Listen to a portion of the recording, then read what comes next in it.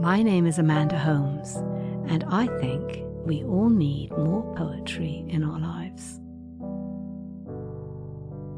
It has been said that the opposite of love is not hate, but indifference. If your former love hates you, at least you can comfort yourself that there is passion in their feelings, whereas you really know it's the end if they can only summon up indifference. This poem, Neutral Tones by Thomas Hardy, deals with that kind of a feeling, and I'm reading it today by request. Neutral Tones by Thomas Hardy. We stood by a pond that winter day, and the sun was white as though chidden of God, and a few leaves lay on the starving sod. They had fallen from an ash and were grey.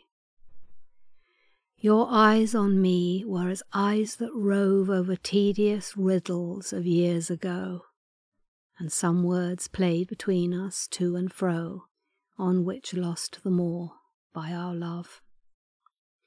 The smile on your mouth was the deadliest thing, alive enough to have strength to die, and a grin of bitterness swept thereby, like an ominous bird a wing.